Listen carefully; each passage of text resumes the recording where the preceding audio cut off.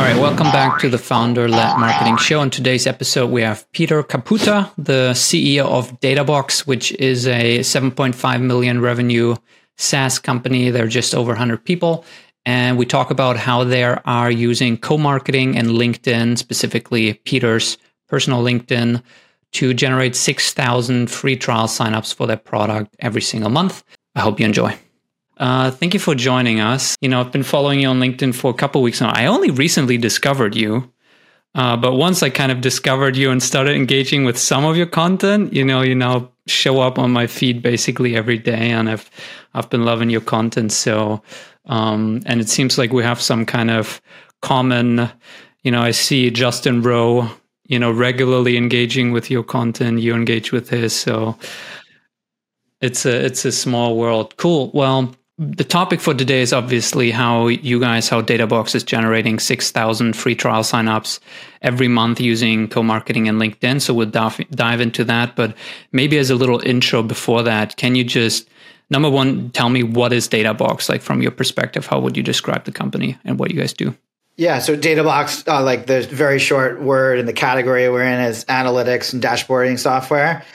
The problem we solve for companies is helping them consolidate all their performance into one location so that they can actually monitor what's going on across their company. Most companies are using lots of different software products at this point, and their performance data is all over the place. And so for a busy executive to get a pulse on performance, they usually have to wait a week and bother several people to get it. So we're all about connecting into popular software tools like Google Analytics, HubSpot, SEO tools, ad platforms, CRMs, et cetera, pulling all that data into one spot so that they can then monitor, report, forecast, benchmark, get alerts when things are going wrong, et cetera, et cetera. So it's mostly sales and marketing data? Yeah. So a lot of our focus has been on marketing and sales data because marketers especially tend to use a lot of different tools and also need to be able to report the impact of marketing on sales. And so that's kind of where our focus is. But we have other integrations. We have project management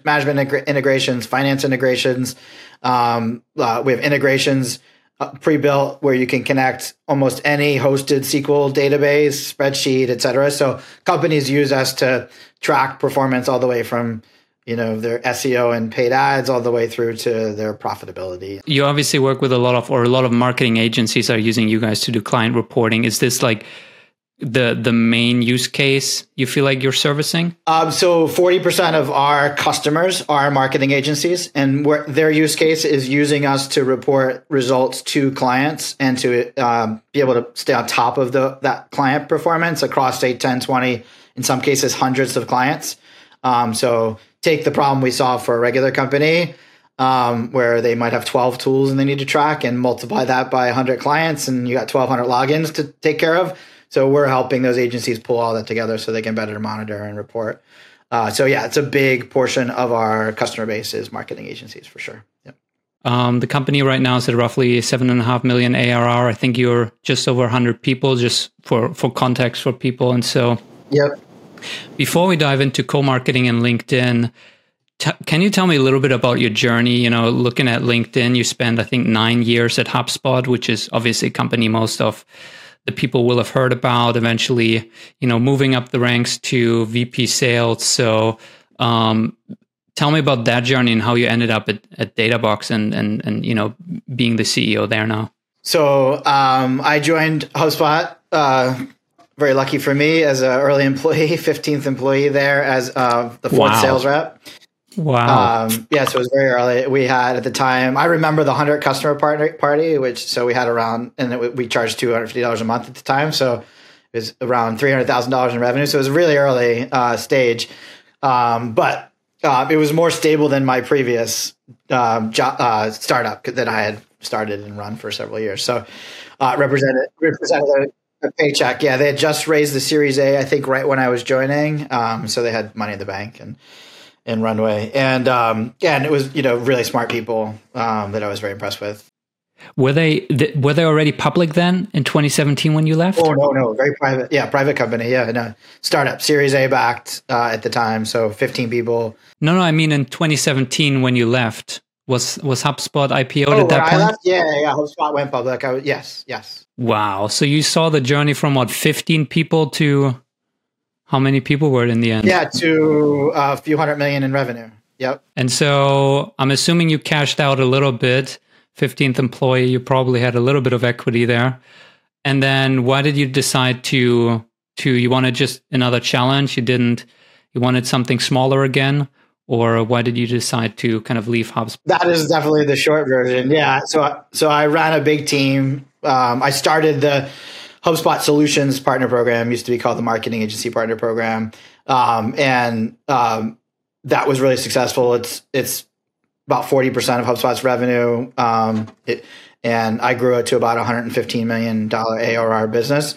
And so it got to be a really key, critical part of HubSpot's business, and it ceased being an entrepreneurial venture. When I started it against the wishes of the executive team, and kind of did it nights and weekends, proved out that it would work, and then they reluctantly invested in it. And then my team always exceeded our targets, literally for years straight, month over month, and so there was never a problem.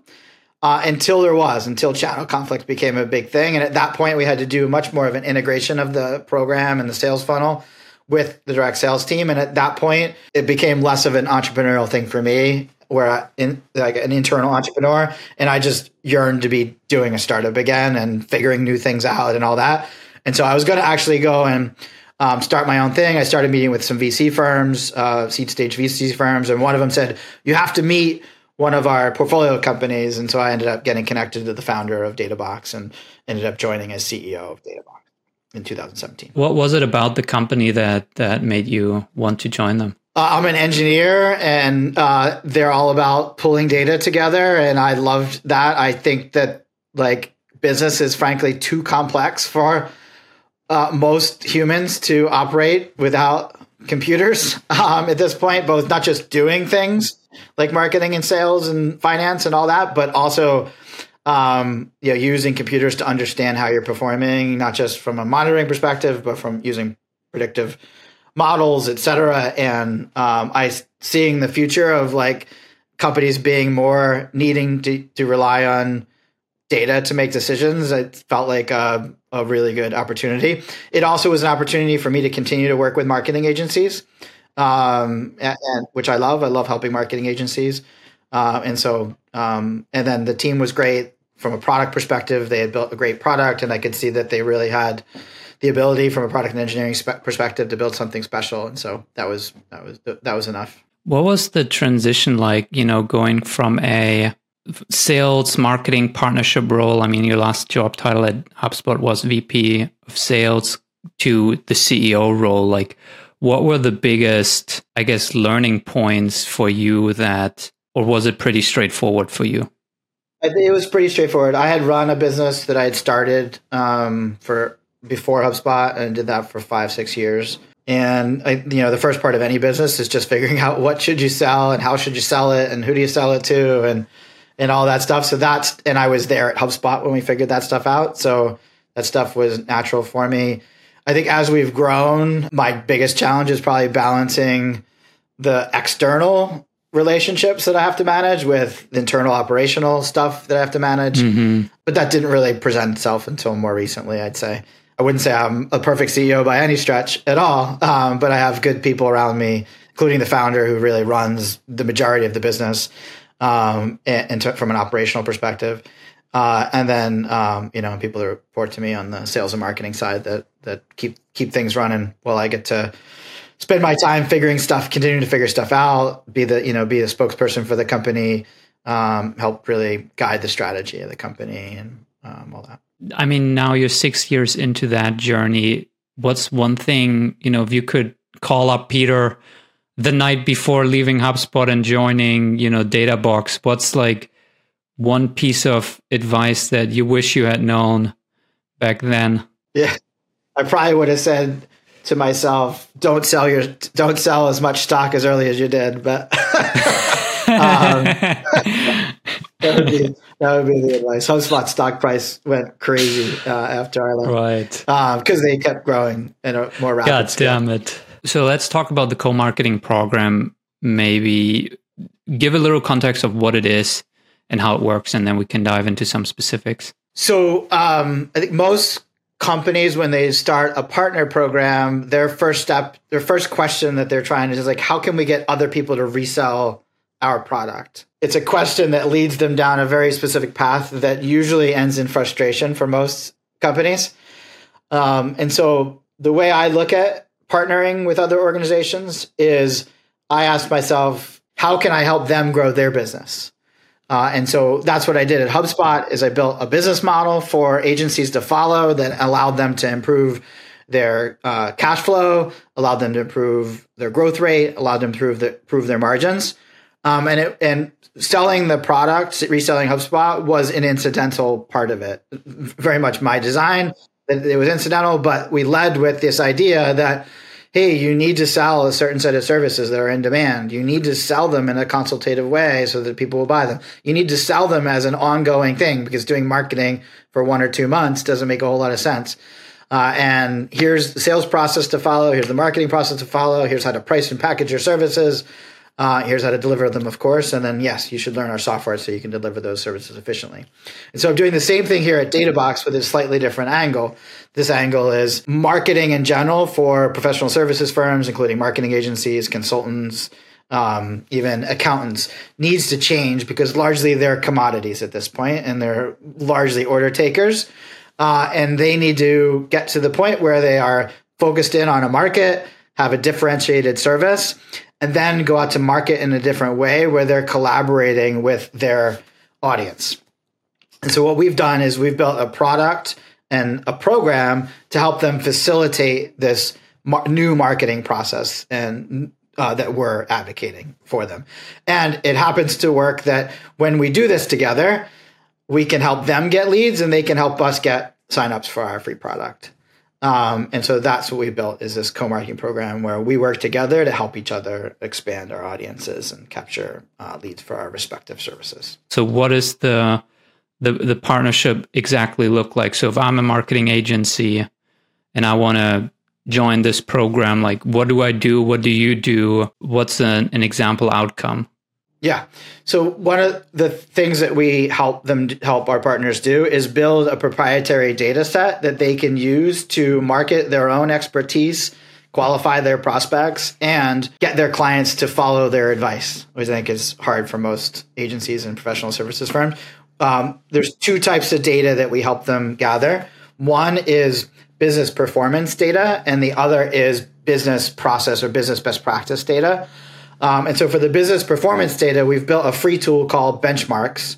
You can check it out at benchmarks.databox.com. What it allows an agency or a consultant to do is create a benchmark group for a specific type of company. So we have a partner, for example, who is a marketing agency who only works with mental health clinics, and they have 200 clients. And so what they were able to do is connect all their clients to this free tool and then connect their clients' Facebook ads and Google Analytics data to this tool. And then it automatically calculates a benchmark so that each client can then see how they compare anonymously to the group's data.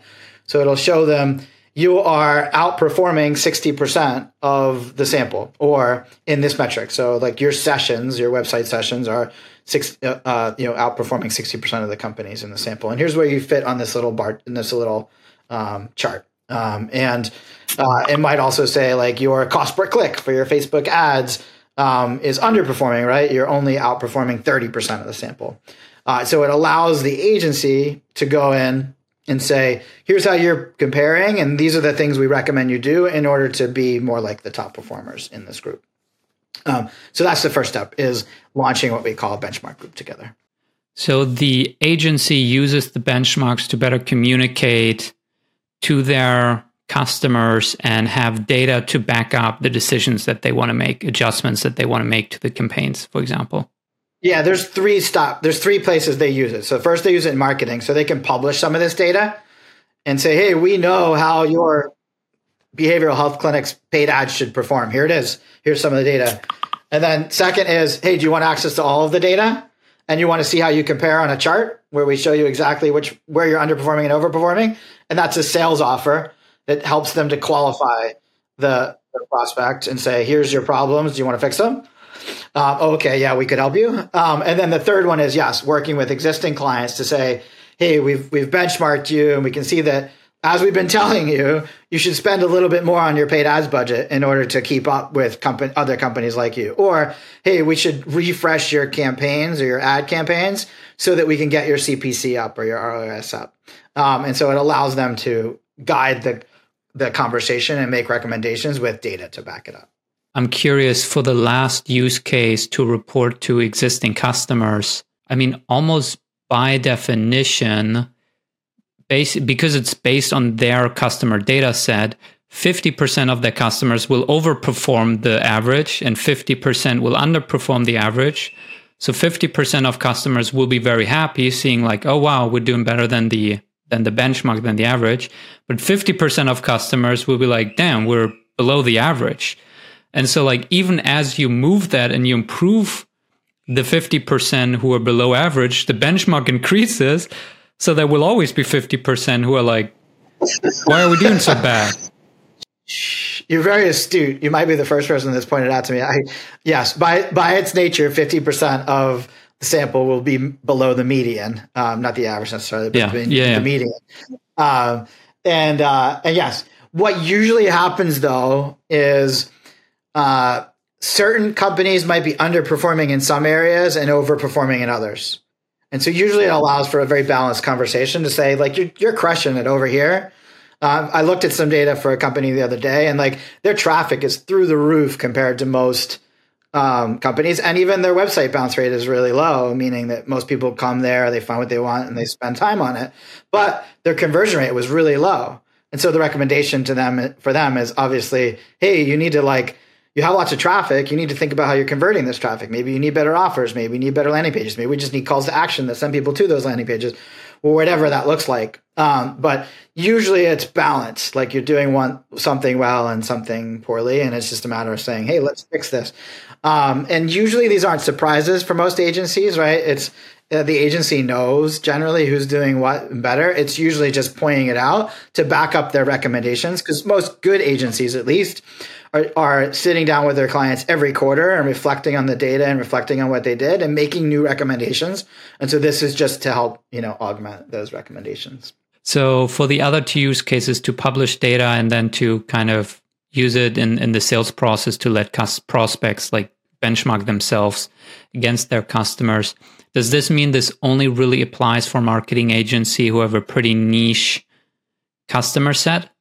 Because I feel like most agencies, they basically sell to anyone, right? They have some, tech companies in there. They have some professional services companies in there. Some of them are mid-market. Some of them are SMBs. Maybe they have an enterprise customer. Does this really make sense for those types of agencies still? Yeah, so it does for a variety of reasons. First of all, we have tens of thousands of companies already opted in. So we can help an agency benchmark no matter who they're working with. And then when we work with an agency, what we usually find is that they want to be more focused on a niche, because they know that if they're more focused on a niche and they develop some differentiated solutions for that niche, that they will ultimately be a more profitable agency. The problem is most of them don't market themselves very well in that niche. And so this gives them a step in that direction. We can say, hey, we can help you build this group. Let's say you have 5 clients in one specific market. Let's start with that. And then let's start telling the stories of those 5 clients and building this benchmark group. And that allows them to do more targeted prospecting, maybe more targeted ads, et cetera. So that's generally what we do, is we take those agencies that are trying to be all things to all people, which is a very unprofitable path for most agencies, and we help them make that first step towards being focused on a niche. Are you saying? What I see, this could also be super useful if I'm in that sort of agency running this analysis for all of my customers. I might see that, oh wow, for my segment of customers that are in B2B software, I'm overperforming relative to the other agencies, but for my professional services companies, customer, like I'm really below the benchmark pretty much through the bench. So like if I'm already doing better than the benchmark over here, it allows people to actually realize where they're doing well and where they're not doing well and go down that path, right? They could. Yeah, most agencies know that already. They know where they're good and where they're struggling. But yeah, that could certainly be a use case. Another very similar use case we have is that agencies that are specialized in a specific technology that they offer for their clients, they can build a benchmark around that. And that's another way of kind of being a niche. So we have some agencies that obviously focus on HubSpot based on my background. We have some Shopify ones, an ActiveCampaign one, et cetera. And so they can use that data to say, hey, here's how the typical large HubSpot customer should be performing, right? And that gives them an in into other HubSpot customers. We have an agency called SmartBug Media who they're arguably the largest or one of the, at least the top HubSpot solution partner. I've known them since they became a HubSpot partner. And there are a few hundred employees, and they typically work with larger companies. And so what we did is we put together a benchmark group that allowed them to compare all of their clients, regardless of industry, with all of the versus, I should say, all of the other HubSpot customers that have opted into our system. And so we were able to say that SmartBug's clients outperform the typical HubSpot customer for these metrics in this way and in this amount. And so it allows them to go and say, do you want to be one of the top performing HubSpot customers?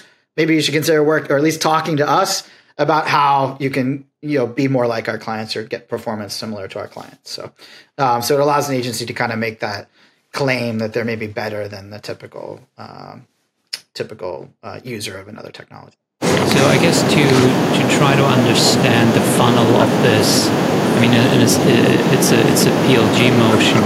Is it just as straightforward as because these agencies can now use Databox in their marketing and in their sales to showcase the benchmarks and whether maybe prospects might be underperforming the benchmarks? That just exposes Databox to a bunch of new companies, and so once they kind of use this benchmark tool, they're more likely to then be like, oh, what's Databox? Should we maybe sign up for this? Is it as straightforward as that, or what's the kind of conversion? That is one. There's 3 or 4 ways that it benefits us. The obvious one, which you just brought up, is that in order for an agency to use this, they have to introduce their prospects and clients to it, which becomes a free sign up. And in order for the prospect or client to get access to the report themselves, either the agency has to create an account for them, or they have to create an account in order to get that report, that benchmark report that they want. So yes, it introduces. It's free for everybody, including the agency as well as their clients and prospects. So there's really no cost to it. So that removes a lot of friction and gets us signups. It also helps us get our partners promoting us and building awareness, right? Because they're talking about their benchmarks and sharing the benchmark data in their marketing. So they'll write a blog post that links to us. They'll send an email campaign that says, in partnership with Databox, we're doing this. They'll post on social with some of their data and link to their benchmark group. So lots of different ways that they can help us get a lead. We're also all kind of working together to build this bigger and bigger database, which becomes valuable for every one of us. Because if we have 20,000 or 30,000 HubSpot customers using this, and there's 100 HubSpot partners using it, like those 100 HubSpot partners now have access to all this amazing data that they wouldn't otherwise have access to, that they can use to inform their recommendations and all that. So yes, it's a co-marketing play. There's most social nets have a virality component to it, right? Where we all use LinkedIn because we all use LinkedIn, but when it started, there wasn't many of us using LinkedIn. But we did go and invite our contacts because it was beneficial for them to be on the platform for us, right? And so there's a similar mechanism at play here. It's not as fast as LinkedIn's viral coefficient, but there is a viral coefficient to it. So when did you start or initiate this program? A little less than a year ago, but it's taken us a while to get efficient at what we're doing. So the first version of this was basically me talking about it and partners saying I would be interested, and then me having 3 or 4 calls with them to figure out what to do, and then working with the engineering team to build it. Like there was a lot of manual work. And now you can just go to benchmarks.databox.com now if you're a consultant or an agency and click host a group, and you start a group just like you would create a group on LinkedIn or Facebook or something. And you can just design the group right through the interface. We also have partnership managers that can assist and answer questions, but it's now pretty self-service. Right now you're at the point where this is roughly generating 6,000 signups every month just through agencies sharing it, creating their benchmarks, publishing reports. I wish. No. If that was the case, I'd be retired by now because we'd have figured it out. No, we're getting hundreds of signups now per month. We're just under 100 partners. We grew from like 10 partners to 60 or 70 last quarter, and we're adding like 10 a week at this point. We're growing it, but like we're just getting things off, like starting to accelerate at this point. We get 6,000 signups for our free product through Databox.com, and that's largely also through the first co-marketing and SEO. And so all of the content we've produced has been crowdsourced. So the other thing that we do, or the thing we do before benchmarks, is we would decide that we want to write an article on a topic. And instead of sitting down and like Googling and then writing an article, we would build a survey and ask 10, 20, 50, at this point, sometimes hundreds of experts to weigh in on that topic, answer some multiple choice questions, open-ended questions. And then we take that research, we do the analysis for the multiple choice questions, we screen out the crappy answers from the open-ended questions, and we feed that to a writer who weaves together an article. We've done that 1,400 times now. And that's allowed us to publish a lot of content, get our domain authority up, which allows us to then get really high intent pages of our site to rank well. So we one group of pages that ranks really well are our dashboard template. So if you go and Google Facebook ads dashboard template, I think we'll be number one. We might be number 5 or whatever, but we rank for hundreds of keyword terms like that. And so that is a big part of our funnel. We also get a lot of traffic to our blog posts that we can redirect into our product pages, for example. We also just recently launched a metrics library where you can actually browse the definition of thousands of metrics from 100 plus popular tools and see benchmark data, see how to improve that metric, grab dashboards that include that metric, et cetera. And so there's lots of content we have on our site that ranks that we've really largely crowdsourced. So how many of these crowdsourced blog posts do you currently publish a month? A handful. We've actually, last quarter, we shifted our focus. So instead of us coming up with the ideas, we now work with our partners to come up with ideas for surveys. And so but many of the companies, the agencies and consultants that have benchmark groups work with us to design a survey, then we run it together. So we kind of just shifted focus, and we actually lowered the volume while we shifted that focus. But now what we have is we have these partners not just promoting their benchmark group, but we're also promoting a joint survey together, which will then turn into content. So, and the beauty of that is that at some point we will be able to compare the benchmark performance with the data we collect from surveys in order to tell companies how to improve their performance. I think this is super smart. I mean, so basically how it works is that people can join the network, fill out a little application, and then they get an email, I'm assuming, whenever there's a new survey. And so there's right now a bunch of these surveys up. And so it's basically how can SaaS companies increase their net profit margins, how B2B companies connect with hard to reach prospects. And then when you click on any of them, it's basically a survey that you fill out and you provide your own, I'm assuming, like data and point of view on this question. And so for you guys, it's great because you basically crowdsource the topic and crowdsource the content. So it's lower effort. And then for all the reason why people would want to fill this out is because once you publish it, it backlinks to their website. So it builds their own domain authority and, credibility. If I'm linked up here as, whatever, an expert sharing my perspective on this topic, that's free promotion for me, right? So it's kind of like a win-win situation. That's right. They also get instant access to the preliminary results, so they can see if they're hopefully they're actually really interested in the topic, in which case they can see what the aggregate responses are from those people. And if you go back to that survey, you can see that survey was done in partnership. That specific survey that you were showing is done in partnership with Spot On Agency, and so we're doing that together. And so they're getting respondents, and we're getting respondents, and together we're able to build a bigger data set. So when did you start this program?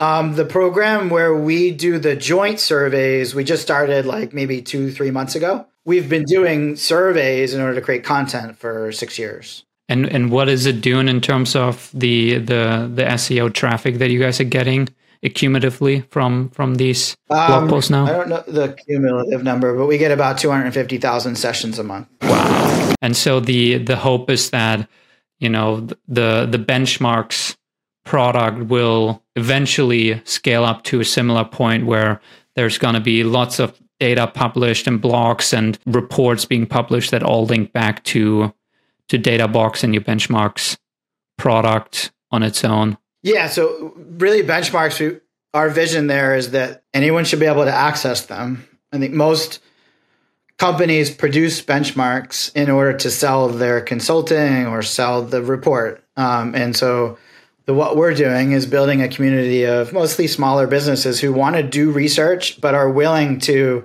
contribute that research to the world and share that openly. And so by having hundreds, hopefully thousands of partners someday, having their own niche benchmarks, running their own surveys, like we can collectively build a really large data set while each of the partners are building a unique data set that's relevant to their market and their business. So let's switch to LinkedIn because this is a topic that's close to kind of what we do, and obviously I've been seeing your content and it's been loving it. And so I guess first question is, why is the CEO of 100+ people company posting basically every day? I mean, from what I see, you're basically posting like Monday through Friday every single day. So why would the CEO of a 100 people company do that? I think it's my responsibility to help set the vision for the company in collaboration with the team members and the founders, of course. And then test that vision and get feedback on that and then evangelize it. I kind of see that as like the number one job of a CEO, other than not running out of money, and always having money to pay the bills and pay the team. And so that's why I prioritize it. I'm also very fortunate to have people around me who can largely run the buzz. If I left, they could run the business and we'd do just fine. The way I see my role is figuring out what's the future look like for us and then bringing people along. And so that's why I prioritize it. I also really personally enjoy it. Like I enjoy learning from other people. I enjoy sharing what I'm learning. I enjoy getting that feedback and knowing that we're on the right track with the stuff that we're doing. For you, LinkedIn is a way to, number one, evangelize your product, your category, and to share the vision of where you want to go, and then kind of use it as a real-time feedback mechanism to see what people are reacting to, resonating with, responding to what they like, what they don't like. So it's kind of like market research for you. Is that accurate? Yeah, a big part of it is research. Yeah, research to validate our ideas, not just my ideas, but ideas from the team, things we're building, like a feature called anomaly detection, which will detect when some metric in your business is out of whack, whether it's way up, way down, or whatever, but it's out of the forecasted range. And so I'll share that, right? I'll share that and get feedback on that. What do people use that? What metrics have they woken up on a Sunday morning and said, shit, I wish I caught that, last week, and I wouldn't have spent all that money on Facebook ads if I knew my sales team was overworked. Or, hey, I wish I knew that the sales team was underperforming before the 30th of the month. We could have done something about it in marketing, right? So that's something I can write about and get feedback on and see, are we on the right track with building that? And then once we get that out there, right, get people to try it, et cetera. So I think I see myself kind of as the tip of the spear of doing that research validation and getting those early users so that we can confidently make decisions on where to invest our resources and time and when to scale and when not to scale certain things. So that type of impact is almost a little it's qualitative, right? Like you have a gut feeling that talking about these things and then getting responses back will help you understand what's important, what's not important, what you guys should focus on. Have you guys been able to quantify? Yeah, no, I think so. Yes, I usually can see the feedback through. And I also, by the way, I also don't just post on LinkedIn. I have lots of private conversations with our customers, our partners, smart people in our world, right? And so I often can get feedback and make like a judgment very quickly through qualitative feedback, right? However, there's also a lot of quantitative, and we're from an analytics company, obviously that's important. So the quantitative stuff starts with what message resonated, what post went viral, what post got lots of people to respond and say, hell yeah, what post went nowhere because nobody gave a shit, or what post got a lot of negative feedback. Like I can see that through numbers very easily, right, on a daily basis, and like faster than any feedback cycle I've ever seen, right? Like I'll post something at 8 a.m. and I'll know by 9 a.m. whether that's a popular idea or not. It didn't always work that way, but now that I have enough followers, I can get that feedback quickly.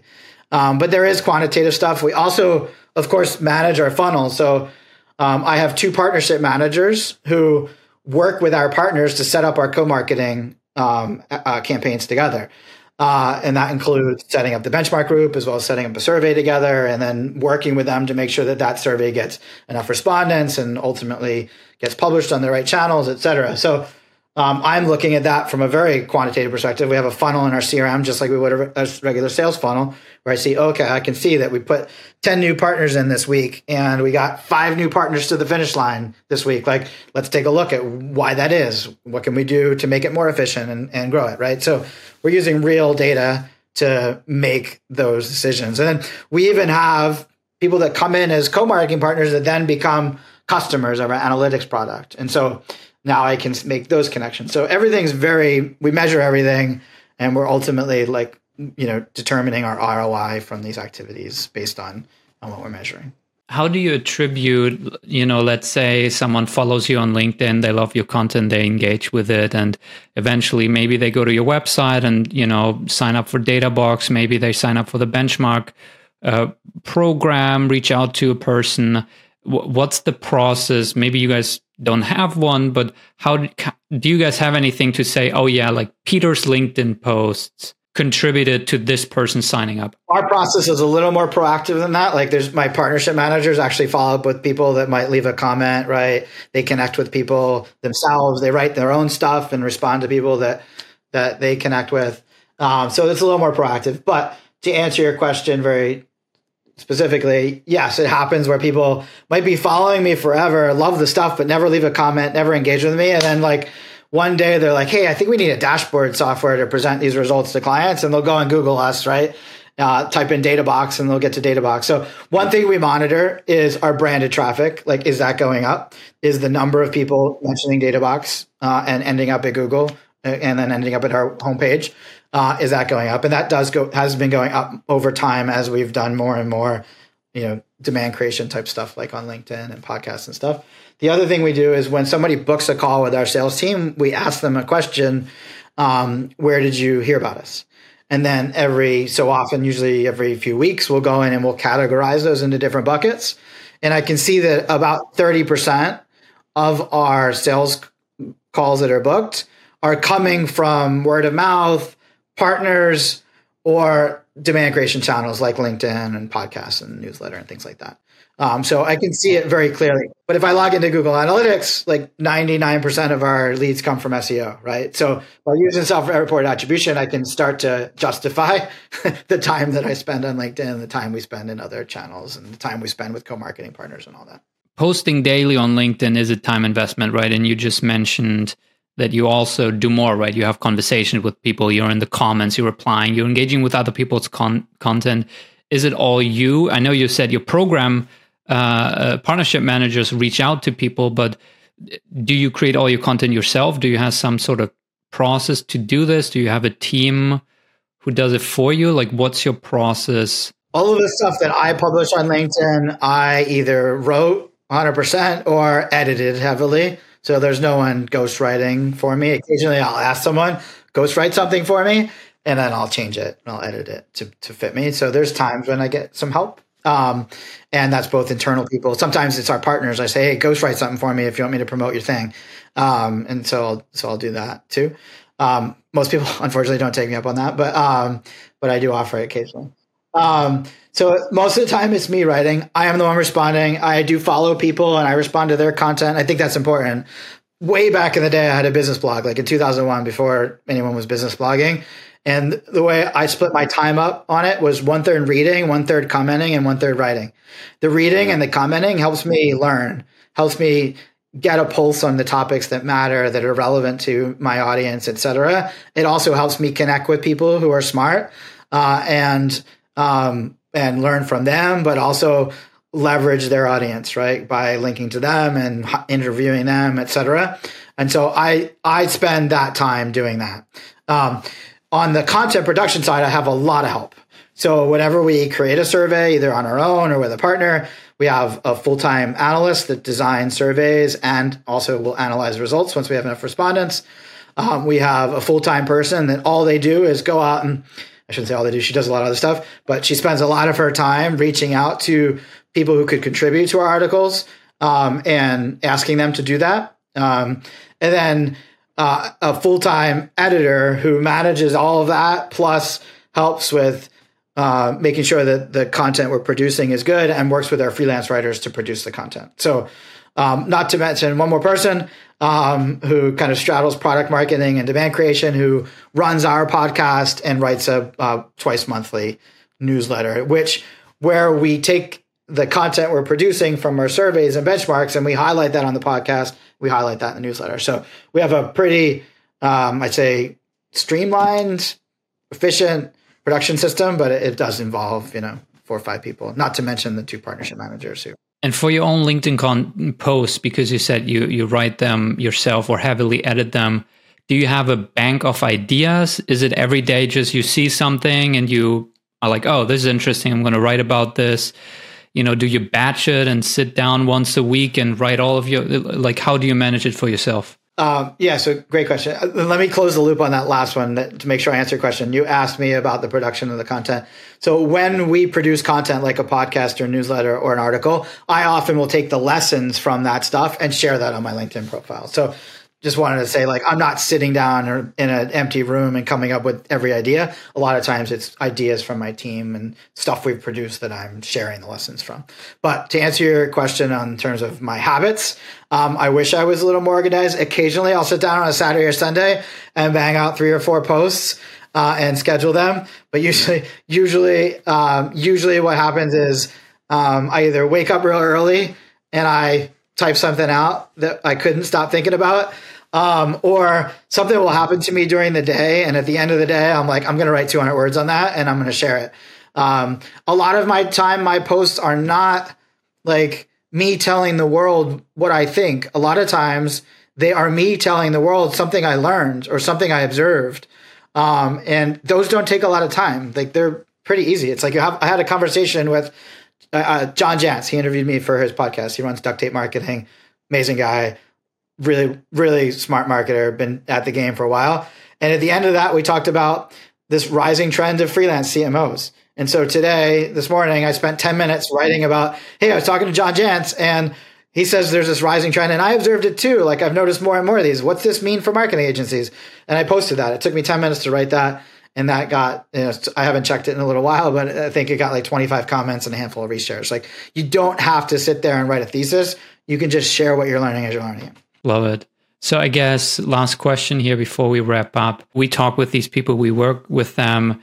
If, I'm a CEO or a CEO is listening and maybe they've seen people like you be really active on LinkedIn, but they can't see the back end of, is this working? Why are they doing it? What would you, and they're maybe on the sideline, they're debating, what would you tell them? When does it make sense? When is it the right choice? Should they do it? Should they not do it? What does it depend on? Obviously, I'm sold on it. So I think it's crazy that CEOs don't take advantage of this. Their voice carries a lot of authority just by the nature of their title, regardless of how big and successful they are. Like, people like to read things and share and listen to things that are from successful people. And so I think it's modicum of effort for a large return on it. If they're not seeing how it connects, then I would challenge them to really be honest about where their business is coming from.